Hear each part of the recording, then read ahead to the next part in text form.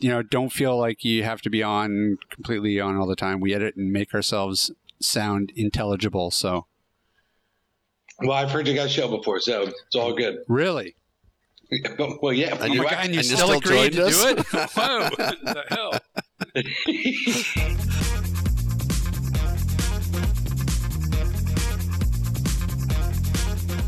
Welcome to AT Banter, the podcast where we discuss anything and everything regarding the world of assistive technology. With our hosts, Steve Barkley, Rob Minot, and Ryan Fleury. Now, let's banter.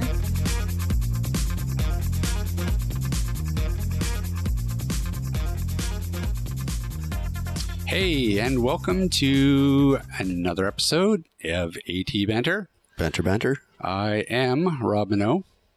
And I am Ryan Fleury. No. That's not how the intro goes. We're changing it up. No, we've done 30 episodes. We're mixing it up. That's the... I am... Okay, now you've really thrown me for a loop. Now I have another thing for the blooper show. I am Rob Minot, and as usual, I am joined by Ryan Fleury. I guess I'm Ryan Fleury now. I guess you are. And normally we generally have Steve Barkley in, but he is off in the wilds of Edmonton, I think, today. Is that where he is? He's in Edmonton. So it's just the two of us. Today we are pretty excited. We're talking to a fella who's big on the YouTube by the name of Tommy Edison. Who is the blind film critic. Yes.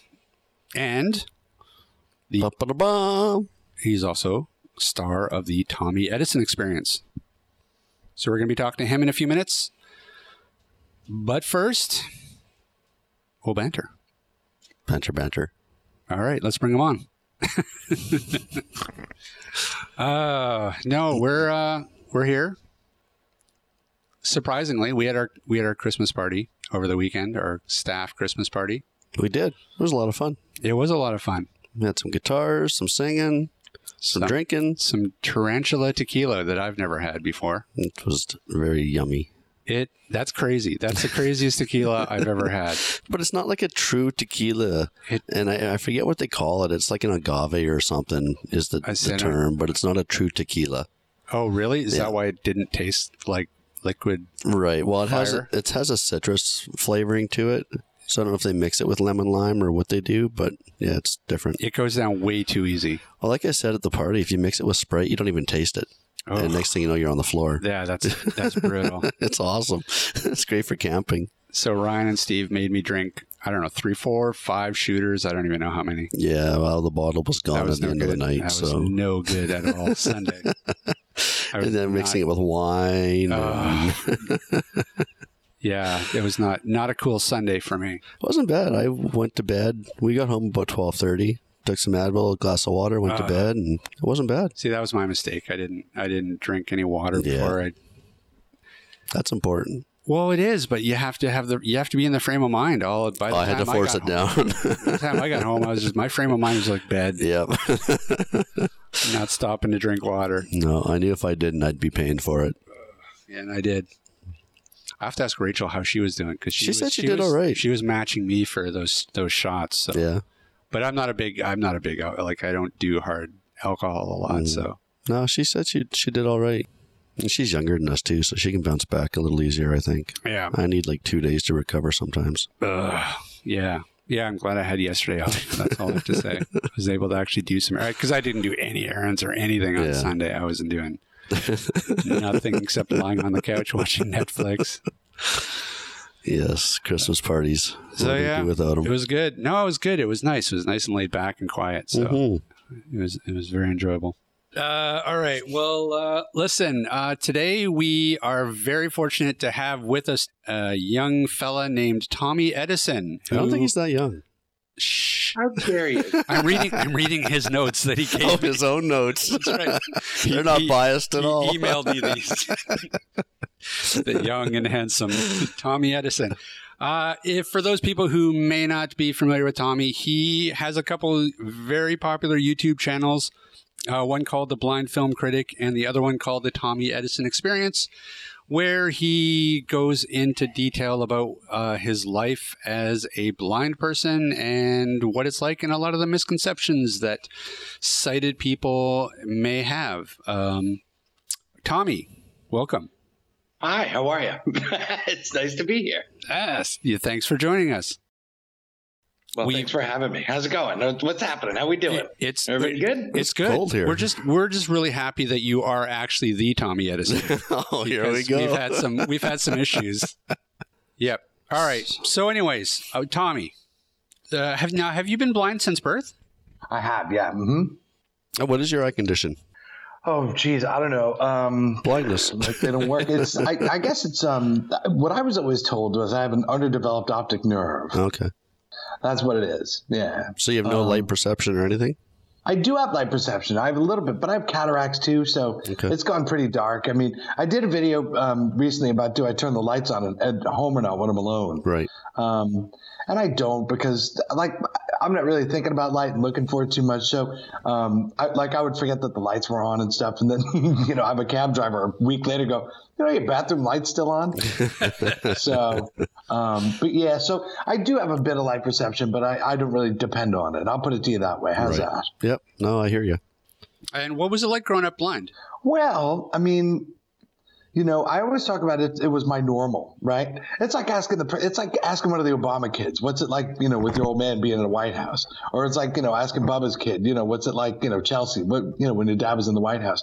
And that's their normal. And it was my normal too, but it was great fun. I had sisters who wanted me to, sisters and parents for that matter, who wanted me to do all the things that the other kids were doing. Just because I couldn't see didn't mean I couldn't do, go out and ride bikes and hang out and, whatever.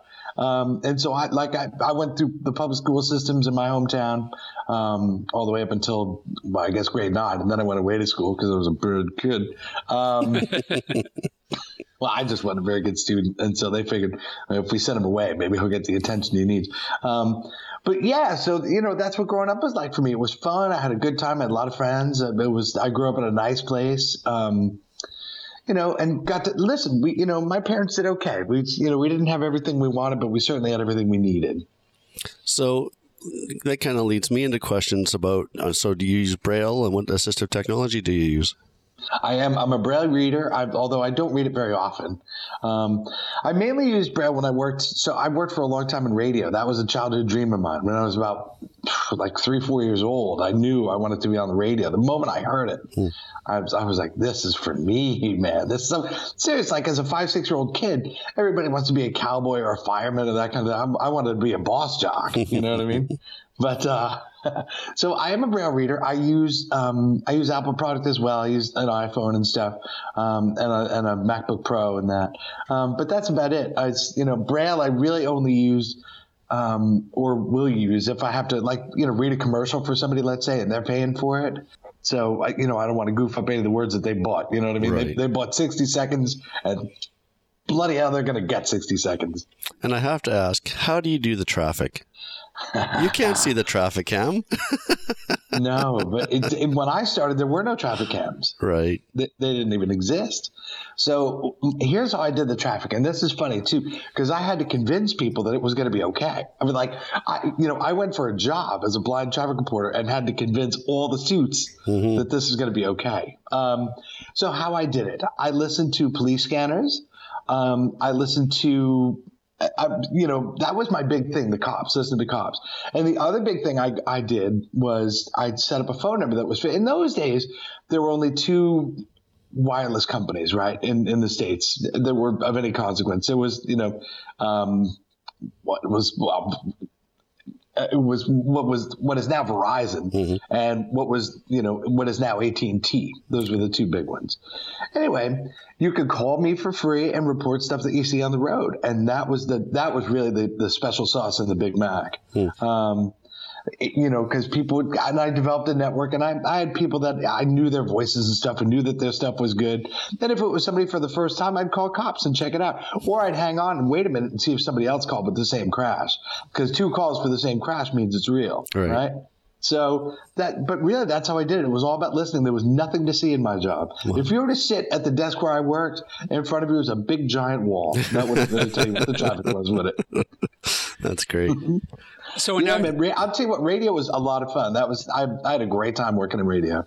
The hours were horrible, but man, oh man, was it fun. Now, are you still doing radio? No, I'm not. Although I do a show on the internet. So some friends of mine, some old radio pirate friends of mine, do a little thing on they call themselves the Hank and Jim Radio Network because there's Hank Hayes and Gymnasium, right? Those are the two guys. Right. And so I do a thing with them every now and then, and it's just fun. We just play tunes and play jingles and stuff, and it's great fun. So that's like my happy place, being on a radio. Now, what station were you at? I was at a radio station called Star 99.9, which was owned in those days by Cox, a company out of Atlanta. And so I worked for them for a long time. Before that, I worked at a radio station a little bit closer to me in Connecticut. I worked as a jock playing jazz, and then they flipped format, and I actually they blew me up and then brought me back in, and I was playing oldies. So, I started playing Stan Getz and Brubeck and stuff, and then finished off playing the Supremes and the Beatles and the Stones and stuff. So it was fun. Wow. And which did you like better, DJing or traffic reporting? Well, see, that's a great question, because when you're doing your own show, then you're sort of accountable, right? Because the ratings come out and, you're 7 to midnight slipping, what are you going to do here, T? And when you're doing the traffic, you're a part of somebody else's show. So, right? So you can see how I like a little of both. Right. But traffic was fun because I was on a morning show and an afternoon show because I work both ends of the day.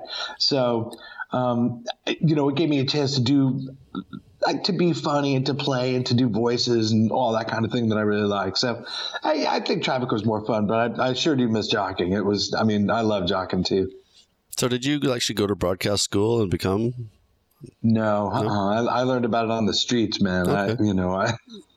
I learned about radio on the mean streets. I knew kids that were pirates. I knew a couple of people that and so if you don't know, a radio pirate is somebody who broadcasts without a license. So in this country, here in the U.S., it's without the regulation of the Federal Communications Commission. And there are some spaces on the band and stuff where you just get a little transmitter and an antenna and just put it up and go. So that's how I learned it, really, in pirate radio. Right. And you think about it, pirate radio was kind of like, the 80s answer to YouTube. Mm-hmm. Well, yeah, and actually it goes much farther back, like into the 60s, for example. When the Beatles broke in the UK back in 62 and 63, there was no pop music station. Radio 1 from the BBC didn't sound until 1967. Right. So there was no – you could hear shows, 2 hours, 3 hours of pop music, but that was it. So there were guys out in the North Sea on these barges that would do radio, and you'd go out for 2 weeks and work, like Swinging Radio London or the Caroline boat or the Laser boat. There were all these guys out doing this in the North Sea in the 60s because there was nowhere to hear pop music. Interesting. Yeah, it's an interesting time. Well, you can tell I really love radio. It's what it's all about, right? That they're playing 13 in a row with less talk and longer commercial breaks, but and it's still good. There's still something very special about it. It'll always be in my blood. But it is interesting when you think about it because it was really, we're so lucky now to have things like YouTube where anybody can sort of have a voice and and throw their opinions, throw their content out into the the wild world and actually get an audience. And back then pirate radio was kind of the only way to do that. And then eventually you got stuff like cable access where you could get it, but even that was difficult to get. And so it's kind of a great time that we live in right now where anybody can fire up a YouTube channel. Absolutely. And YouTube has been incredible. It's it's a lot of fun, and it's so funny doing YouTube because it's one of those things. I was a radio guy, as you can tell, and I'll never be on video. Why would I? I'd just be on the radio. And now people know me for YouTube rather than being a disc jockey. Right. Why don't we start with just tell us how did the YouTube channel start up? Well, I'll tell you, it was so I was hanging out with Ben Churchill, he's the guy who directs and shoots and produces all the stuff that we do. Okay. And it was a Monday night. We're hanging out drinking beers as you do on a Monday. And I was complaining about a film. I can't remember which one it was right now, but it kind of doesn't matter. I was able to follow it for like 85% of the way, and then all the resolution was told with everything but words. Right? It was music, and it was this, and it was that, but nobody spoke. So all these characters I'd grown attached to, I had no idea how they finished off. Right? So we started to talk, and we came up with the idea of let's do movie reviews for the blind, blind people movie reviews, and let's see what happens, from a blind person's point of view, right? Yeah. It's something that sighted people would probably never consider, and so we'll do some reviews. So the first one we went and did was for Scream 4, and we put it up on a about Friday midday, I guess, right? Because we went to the movies and then shot it, and I went to work, and Ben went home and did his magic and put the video up, and that Monday night, we got tweeted out by Roger Ebert. Wow. Wow. Yeah, which is giant. I mean, Roger Ebert, if you don't know, is one of the absolute kings of movie reviews. Siskel and Ebert, yeah. That's right. Absolutely right. And so he tweeted, and that really gave us a real big boost and helped to get the channel going. And then the other channel started as an offshoot of the Blind Film Critic channel because people were asking a lot of questions about my life in the comments. Right. And so we could either answer these questions or we could make videos about them. So we decided to make videos, and there was a second channel. Wow. So you really hit the ground running if your first video was tweeted out by Roger Ebert. Yeah, we're really, really fortunate. We're very lucky. I'm knocking on my head to knock on wood here, but it was pretty incredible. And when was that? What year was that? That was back in 2011. That was April 15, 2011 was when the first one went up. Wow. It was incredible. It still blows. I hear myself telling a story, and I'm like, wow, that's us. Can't believe it. Yeah. Because I just want to also ask as well. We realized or found out that you were also on the Howard Stern show. I was on the Howard Stern. That's right. You know what? That's funny. Yeah, because I remember you. Like I actually spent a good portion of my workday listening to the Howard Stern show. Rob was a huge fan. When I was, me too. I loved Howard. I still do. He's wonderful. And so very quickly, I'll tell you. So you got to remember, I was working in what they call adult contemporary radio. So that it's sort of pop the quieter hits, if you will, right? Without the hard stuff, without the rap, although that's changing now as well. But in those days, so I didn't want to blow up my spot. Right. I didn't want to, be Tommy Edison on the Stern Show. I just, I got a job. I don't want to get fired. So I said it was Pete from Northern New Jersey, from up in Bergen County, New Jersey, because I figured I knew enough about Bergen County where I could sort of, con my way through it. And I knew enough about the highways and the parkways and things of that, So if anybody ever asked me anything, I knew some places. And so I was Pete from New Jersey. And now doing this YouTube stuff now, it's very funny because people find it and they go, oh, "You're Tommy Edison." Oh my God. Oh, wowee. Now you were a regular caller though for a while, weren't you? That's how you ended up on the show? On the Stern Show? No, I never called it. Oh, really? No. Okay. So here's another story. This is all like story time. But so I grew up in a town in Connecticut called Greenwich, okay? And my sister lives there still, and so does Baba Booey from the Stern Show. Right. And he lives in my sister's neighborhood. And they used to do the summer solstice party every year, a big giant block party. They'd, close off the streets and the whole schmear. And Fla Fla Flo Flo used to go to that party. So I found this clip, and I said, oh, my God, I'm going to bring it to him and just see what happens. Right. And so I saw him at the thing, and I was like, hey, Gary, listen, I know you hate to talk about work, but I found this piece, and if you don't think it's the funniest noise you ever heard, I'm sorry. I wish I could give you back your 12 minutes. If you do like it, tell your boss. And that was a Saturday night, and Monday morning they were playing that sound on the Stern. Oh, that's right. I remember that. Yes. The sound. Yeah. It was the sound of a woman gagging. Her name was Aurora Snow. She's an adult star. Actually, she's a former adult star. She's out of the business now. That's right. We saw that. Ryan we saw the clip on YouTube. Ryan showed me the clip, and I do remember hearing it at the time and they, believe me, they played the heck out of that sound clip. They loved that clip. So if you're the creator of that clip, you gave joy to many people. Well, thank you. Yeah, maybe not as much joy as Aurora Snow gave, but certainly you're up there. They still use that clip to this very day. I'm sure XM show. They still play that sound. That's gold. It is. Yeah. I'm very happy. It's my little contribution to the world. Buy that. All right. Yeah, screw film critics. Tell us some more stories, Tommy. Listen, I can tell you stories all day. What do you want to hear? Let's see. What's your favorite movie?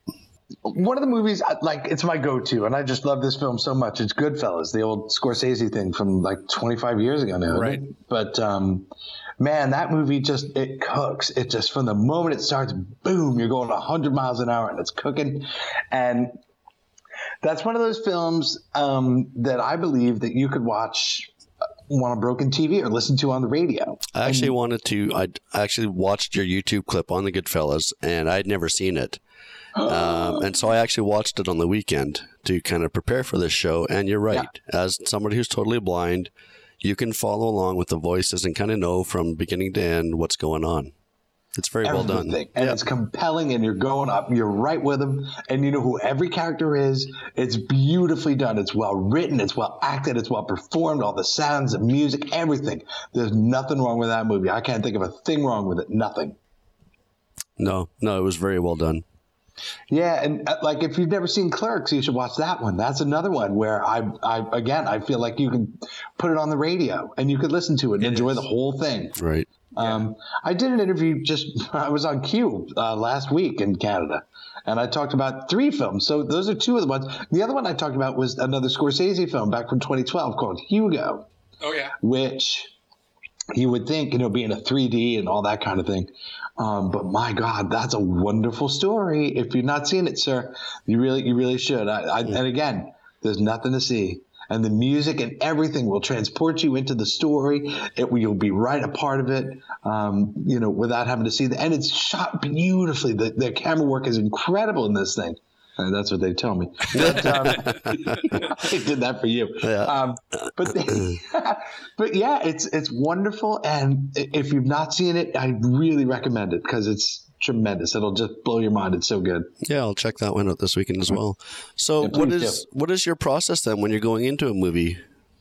Right. So when we go to the movies to do a review, I sit with Ben and we do not talk. We don't say a word to each other from even when the previews start. That's it. We no more talking, because now I'll be honest with you. This summer we tried a little bit of audio description to see for a couple of the movies that we reviewed over the summertime, but I think it was 5 times out of 8, or maybe 6 out of 8.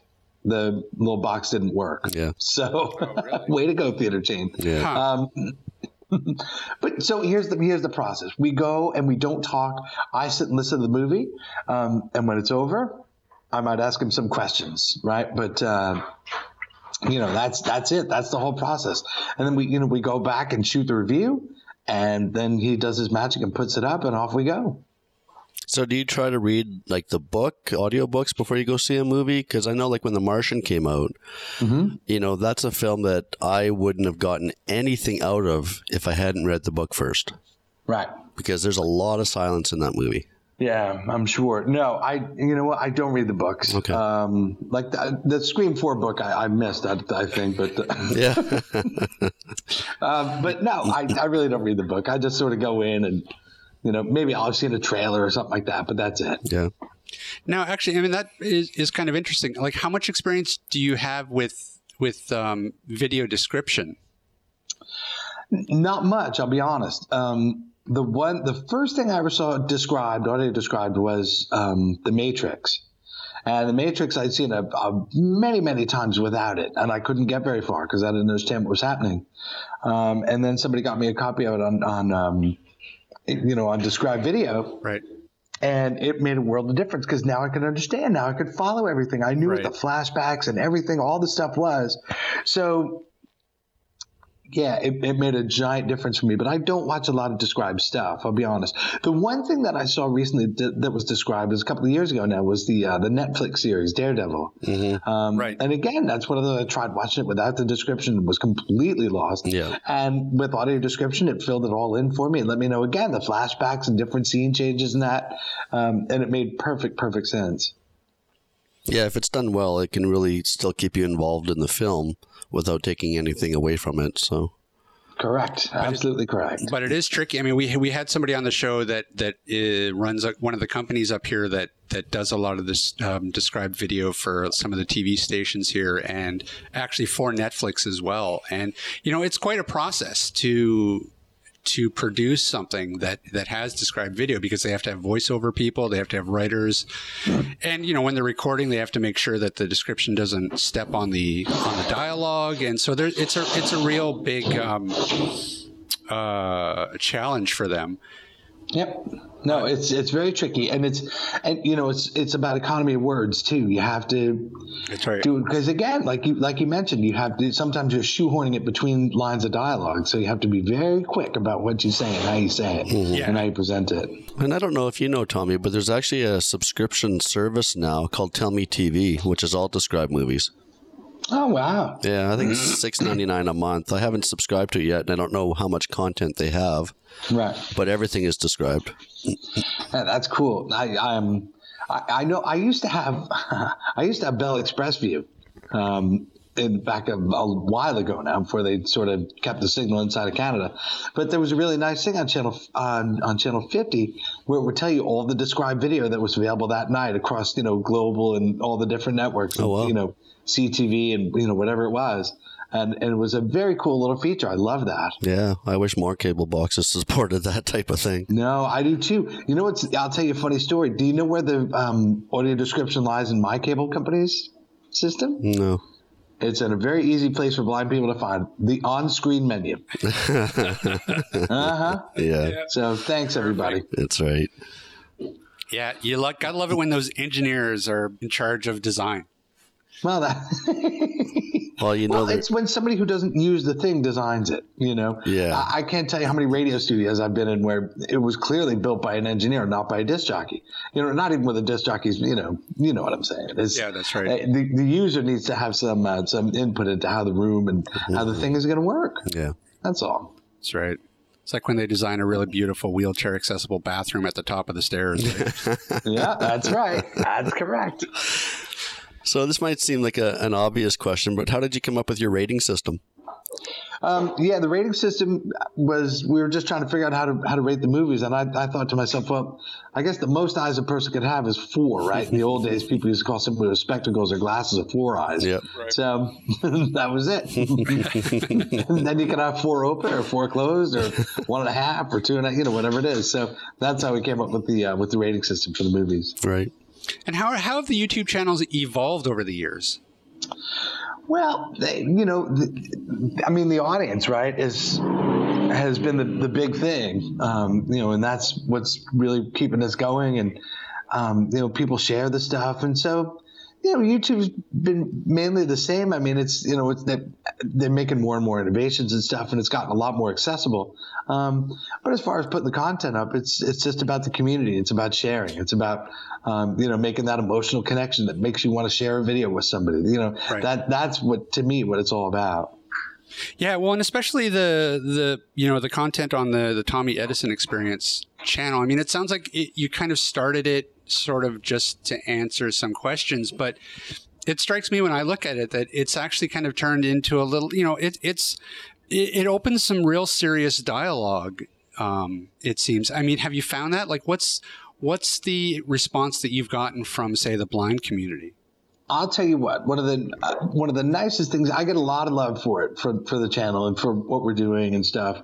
But the really nice thing that I hear often from the Tommy Edison XP channel is from parents who say that, I have a 2-year-old who's born blind and I was very worried about my child's life. And then I found your stuff and it makes me feel so much better about, what the future has in store for my kids. So thank you for that. And that's the thing, man, that's my favorite. Yeah, and I think it really comes down to, having a really good support network around you, whether it's family, friends, coworkers, whatever. Without that support network, you're kind of left flailing. No, that's absolutely right. And I've been very fortunate. I've had, good people around me and have been afforded an opportunity to do lots of different cool things. So I'm, again, very thankful for, what's been happening. Mm-hmm. And I think the tone of the channel really helps too, because you're able to answer, some very serious questions, sort of tongue in cheek, that doesn't make people necessarily uncomfortable. And I think that that's important. Like, it's important to just open a dialogue and ask questions that everybody's curious about without feeling like they're offending anybody. Well, yeah, it's, listen, and me, as you can tell, I like to clown, I like to joke and have fun. And so, that's how I am. And so that's how I answer your questions. And that's been very good because, again, people get to learn something and have a little fun. Like, you laugh and then when it's over, you're, hey, wow, I actually learned something from that too, so it's nice. And, I try not to beat you over the head with it or any of that kind of thing and be, this must be this way. It's just, I'm just trying to tell you what it's like, Yeah. And in general, how do you come up with the topics? Are they all user-based questions, or do you guys kind of sit around, on a Monday night and drink beer and come up with the ideas for some of the topics? No. It's mainly user questions. That's the thing that does the best for us. We've done some other things where, for example, we went to, there's a guy we met called Cisco Master Gunfighter, who is a fast draw expert, right? Cowboy style. Right. So I did a video with him, and he showed me a gun and showed me how it works and the whole thing. And then we, put a holster on and goggles and the whole thing. And then we started to shoot. And the object of the game was to see if I could draw, aim, fire, and hit a target in under 1 second. Wow. Wow. Yeah. So, that's some of the stuff we did. Went to a place called Picture Car Warehouse where they do movie cars and stuff. So, we've done some things like that. We went to a touch tank. We rode a roller coaster in that. So we do some stuff that's out in the world, but, the questions are what, what people really seem to enjoy. And how big is the team that produces the videos? One. Ben does it all. He awesome. Does everything. He directs them. He shoots them. He produces them. He edits them. So he's the guy. It's just the two of us, me and him. And where did you meet him? Was he a childhood friend or? No, I met Ben when we were working at Star, as a matter of fact. He worked, he literally came up as what they called a street teamer. So he went around and, went to visit people and gave away stuff. We'll show up at your office with coffee and bagels this morning. He was the guy that would do that. Right. And so he went all the way from there up to morning show producer. So we actually got to work together at the end, which is real fun. And now you guys are doing this. And now we're doing this. Now, is this a full-time gig for you guys, or do you have something on the side, or how does that work? No, I'm doing this, and I'm doing a lot of public speaking as well. So I go around and talk about my life and tell stories and, have a few laughs and, and sort of talk about overcoming adversity and, what I had to do in order to fulfill my dreams and this kind of thing. Right. I go, and I've been very fortunate with that too, and gotten to go around the world talking to incredible people. So, that's my other thing. So, and that's what I love. It's just being in front of an audience and talking to people and getting that immediate reaction is tremendous. Right. And do you do that all over the country or mainly just in your area? No, I go all over the country, all over the world, wherever you want me to go. If you want to book me for something, you just go to the website and, we'll talk and we'll hammer it out and get it straight. And I'll be in your town speaking. So I'll go wherever you want. That's awesome. I mean, so it must be great to travel. You must travel a lot.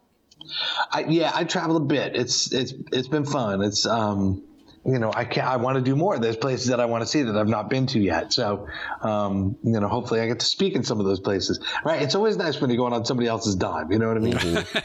It's the best way to travel. Yes, sirree. Well, speaking of that, then traveling around. Now, you were recently at the YouTube Accessibility Summit. What was it, last month? Here in LA. Yep. And that was a great time. That was a lot of fun. Right. Yeah. So you were a featured speaker, correct? Yes, sir. Yep. Well, I was a panelist. I wasn't a featured speaker, but I was on a panel. So we were talking about accessibility and YouTube and stuff. And, it's really nice that they're starting to do that. And they're talking about things like putting some more audio description in videos and more closed captioning, things like this that that you really need. I mean, closed captioning is there's a woman that we know called Ricky Pointer, who's a deaf YouTuber and does great stuff. And she talks a lot about captioning, and she's very passionate about it and very good too. And she even got Tyler Oakley to caption his videos. Now he's one of the bigger YouTube stars. Right. And he's doing it now. So, good for him. Yeah. And Ricky is one of the people Rob actually has on our list of potential guests. So yeah, we'd like to try to get her on as well. Yeah, she's a fun interview. She's a lot of fun. She's interesting and she has good stories. So, if you can get her, it'll be great. I'd love to hear that one. Yeah, and I mean, it's really interesting. I mean, I feel like there is a community sprouting up in YouTube of people with disabilities who are again, I think that it's very important that they're able to get their voice heard, and tell stories and portray themselves as just regular people like everybody else, and having the same issues with, a bit of a twist on it. And that's exactly right. And you know what the other thing it does to you? It helps to break the stigma. So that when you see somebody like me on the street, for example, walking towards you, and if you see my videos, you're going, hey, look at that. You know what I mean? I don't need to freak out or worry that he's going to break or fall, or I don't, That's right. It really helps to break that and to, sort of open it up. So that's one of the things that I also really like about doing the YouTube channel. Yeah, absolutely. I mean, we know a lot of people here in the blind community, and, I don't know how many times we've heard the story about how someone's waiting at a crosswalk and somebody just grabs them, assuming that they need to be led across the crosswalk, and they don't even want to cross that way, right? And that's exactly right. It happens all the time. I was once, when I moved into a new neighborhood going back a bunch of years, I was walking from the train station back to my house, and I was a little unsure. So I was sort of standing there taking my time, and a fella came up to me and started to push me around and take me, and he didn't understand English. And, my Spanish isn't that good. So it took me about 3/4 of an hour to find my way home after he left. It was nuts. So you don't travel with a dog? I suppose you use a cane? Yeah, I'm a cane traveler. Yeah. I used to have a dog. I had 2 of them, in fact. Okay. But I just like having a cane. It's easy. It's nice. It's having a dog is an awful lot of responsibility. It is. It's like having a child. Yep. And they're wonderful and they do great things. But my situation really doesn't call for it at the moment. If I was somewhere where I was out in the world every single day walking around a big city or something, you better believe I'd have a dog. Sure. But for right now, my situation really doesn't call for it. So rather than take a dog away from somebody who really needs it, yep. I just bow out. So you're an Apple guy. Yes, I am an Apple guy. Yep, from jump, as a matter of fact. I called IBM and asked them, told them my situation and this is what I'll need. And I was on hold for like 30, 45 minutes. Your call is important to us. Please stay on the line. And I just got frustrated. So I called Apple next, told them what I needed. And they were, you need to talk to Pete over here. Hang on just a second. And I talked to Pete or whoever it was, and they told me what I needed. And I said, wow, that's the kind of customer service I like. And so that was the thing that got me, and it's kept me ever since.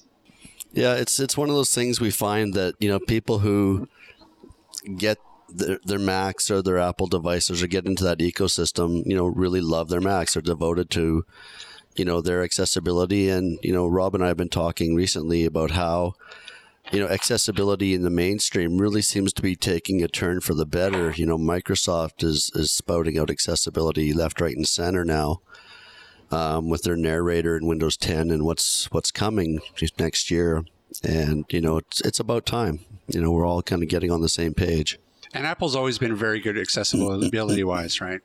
Absolutely, since the beginning. I mean, they invented sticky keys because Steve Jobs, years ago said, okay, now send a note with your nose. Type out a note with your nose. Because that's how, he figured there might be somebody who'd need to use a machine that way. Right. And that's why he invented the sticky key. So you could hit the shift and it would stay down for a while so you could get to the letter you want to capitalize, Right. And just different little innovations like that. And yeah, from the beginning, they've been very good about accessibility. Well, and it's funny, too, the whole concept of universal design, too, which is just the idea that, these things aren't necessarily things that only people with certain disabilities could use. It really has applications for everybody. And that's exactly right. I always talk about how accessibility isn't just for people, people with disabilities. Accessibility is for everybody. You want an example? Sure. How about the audiobook business? Right. The old days, that was just for the blind. Talking books, you had to get them from, in this country, Library of Congress. Yeah. And now the audiobook industry is a giant, it's a $1 billion a year industry. Mm-hmm. Good for them. That's right. And see, accessibility works for everybody. It really does. I mean, even texting in and of itself, I think when texting was first floated, the idea, it was mainly for deaf people. Deaf. That's right. Yep. And here we are. Nobody can live 5 minutes without nobody texting. Talks to anybody anymore. Nobody talks anymore. It's all done in type. It's all done in print. That's right. And, even described video. Someone came up with a good example of, hey, if you're in the kitchen and you're cooking, you're cooking dinner or whatever, put the described video on instead of, so that you can keep track of what's going on when your, eyes aren't be able to be on the screen. So it has applications across the board. Well, that's exactly right. And closed captioning, I can't tell you how many times I've been with somebody in front of a television and the closed captioning is on, and they're telling me about, what somebody is saying due to closed captioning. So, yeah, it really works for everybody. So if people can sort of get with that and understand it, it's going to be a lot easier, a lot faster, and quite frankly, a lot more fun. Mm-hmm. That's right. Do you have a worst movie you've ever watched? The worst movie?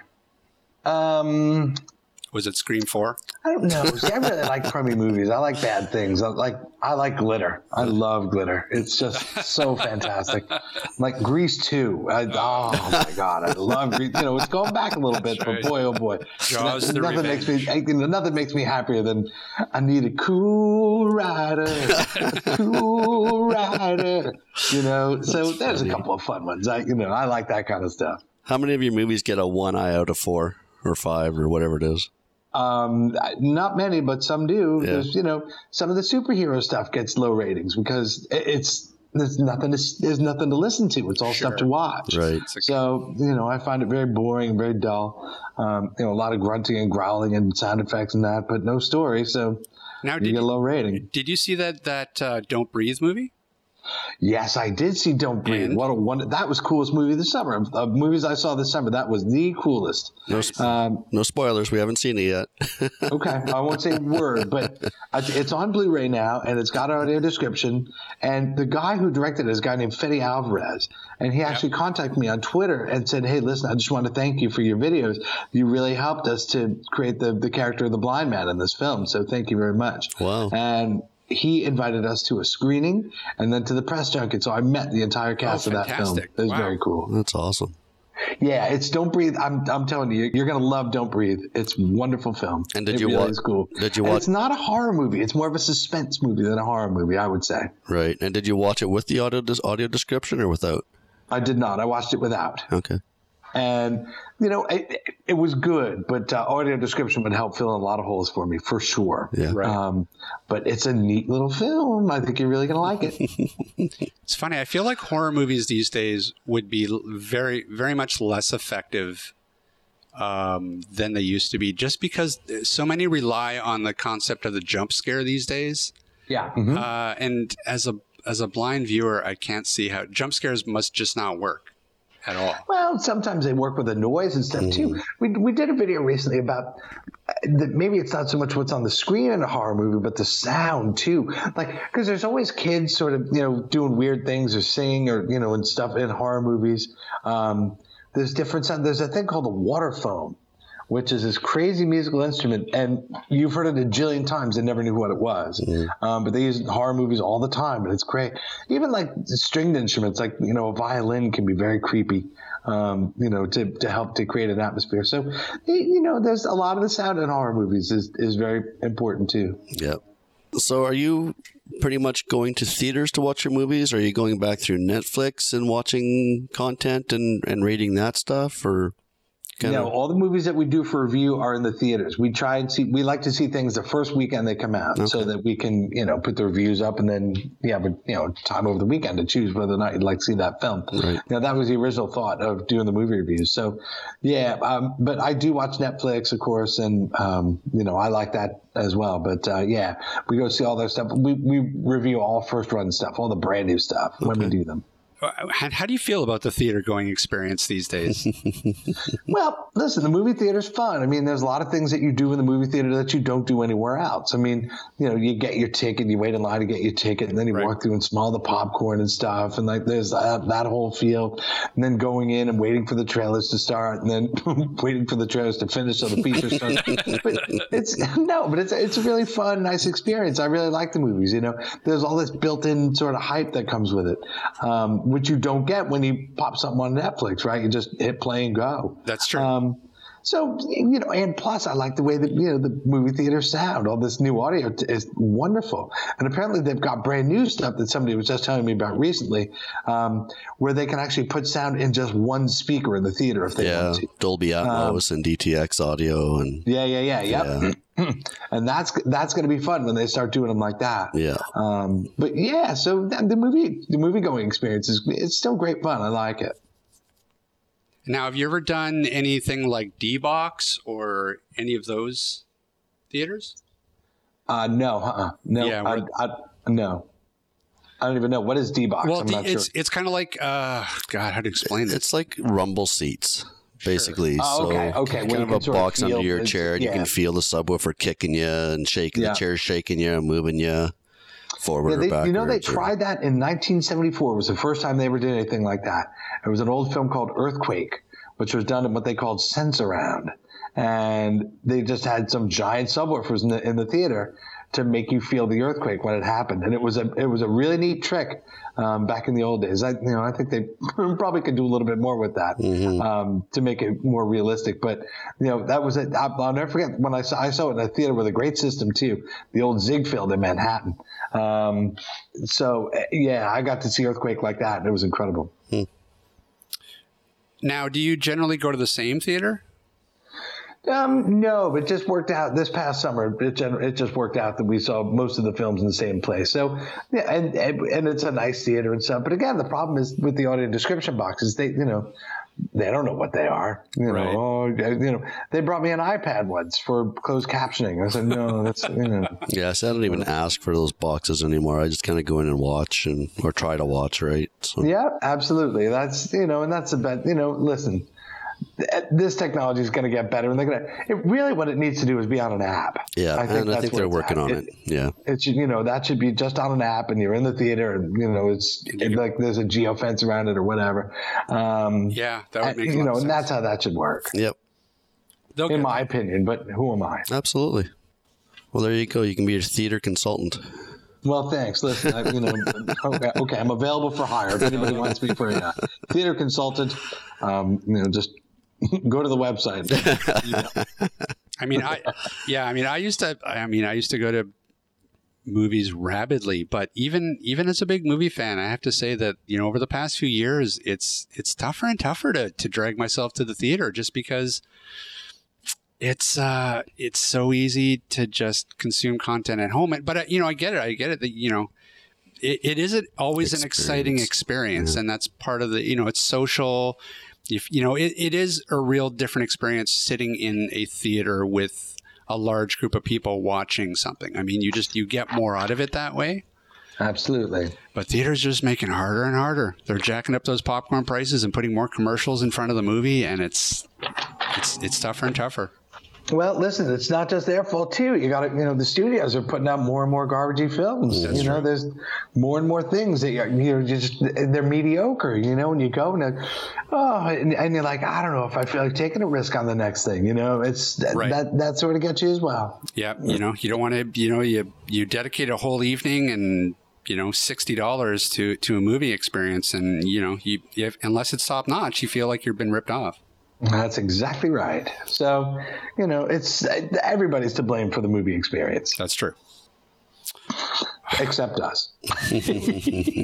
Completely. We didn't start the fire. That's right. Little Billy Joel for you, everybody. Yes. Where can people find you online? You can find me at blindfilmcritic.com. That's the website. So you can just go there. You can also find me on Twitter. My handle there is at blindfilmcritic.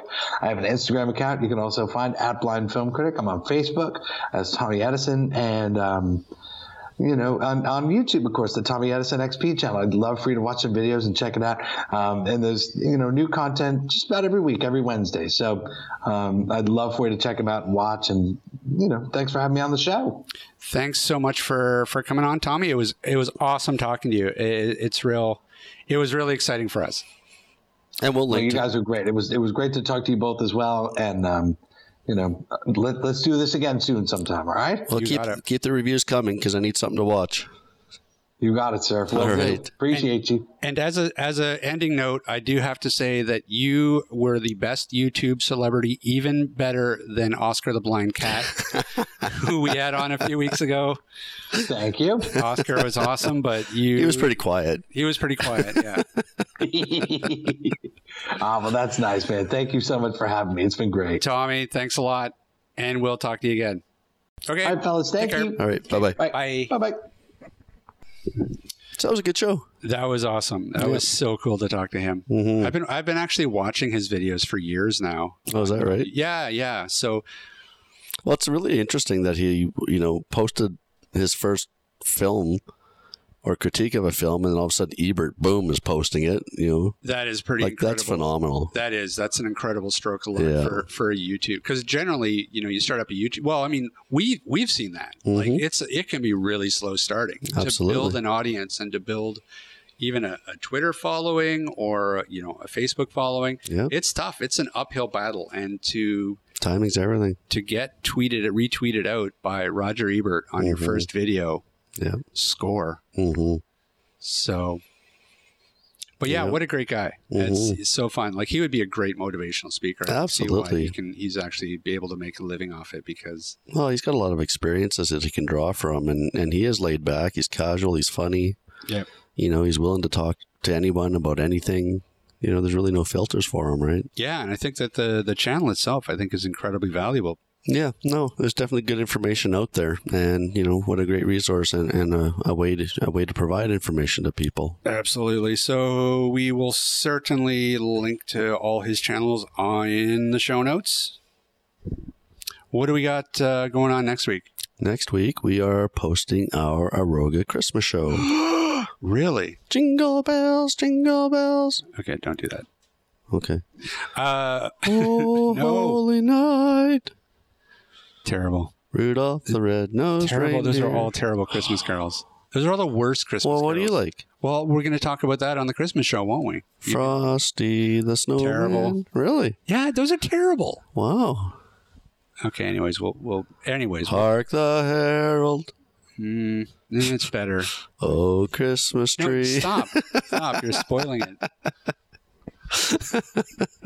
I've got the Christmas spirit. We'll cover that next week. No, that should be fun. It's going to be a fun show. It's going to be something a little different. Again, it'll kind of be like our Halloween show. It's just a fun show for everybody, for us. To share with our audience. So that'll be coming up next week. Yes. And I don't know what the hell we're doing the week after. Week after that is Dr. Gary Birch from Neil Squire. That's right. I forgot about that. Yep. All right. Then it's Christmas. And then it's Christmas. How many shopping days do we have left? Not many. I don't know, 12 maybe? It's getting down to the wire. I really 10? need to step it up. Last year I was smart and I did most of my shopping on Amazon. But this year I've been way too slow on the draw. Yeah, I'm done. Other than stocking stuffers for my wife, I'm done. Yeah. We're done. Oh, so lucky. Now I gotta hit the mall this week. Shut up. Go either really early or really late. Yeah. No, I'm gonna have to go after work. It's gonna be brutal. No, I'd go out at like 10. Walmart's open like 24 hours. You know what? I should have gone out yesterday when I had the day off. Yeah. Curses. Oh, well. Curses. Live and learn. Yep. All right. So where can people find us? People can find us online at www.atbanter.com. If you care to drop us a line via the email, you can reach us at atbanterpodcast@gmail.com. And we really, really, really would like it if you would go to iTunes and rate our podcast. Don't beg, Ryan. I'm going to beg. Beg. Nope, we need ratings. And what else? You can find us on the YouTube.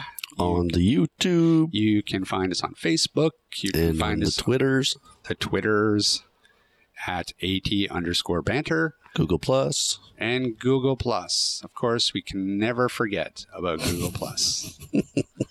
I think I actually forgot to post last week's episode on Google Plus because, anyways. I get emails from Google Plus and just look at it and go, yeah, whatever, delete. Yeah, pretty much. Like, sorry Google Plus. Sorry, man. It's just, it's...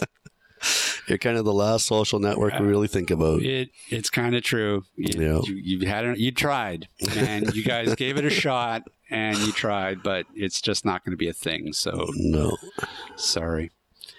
All right. Well, that's going to do it for us. We will see everybody next week, and until then, ciao.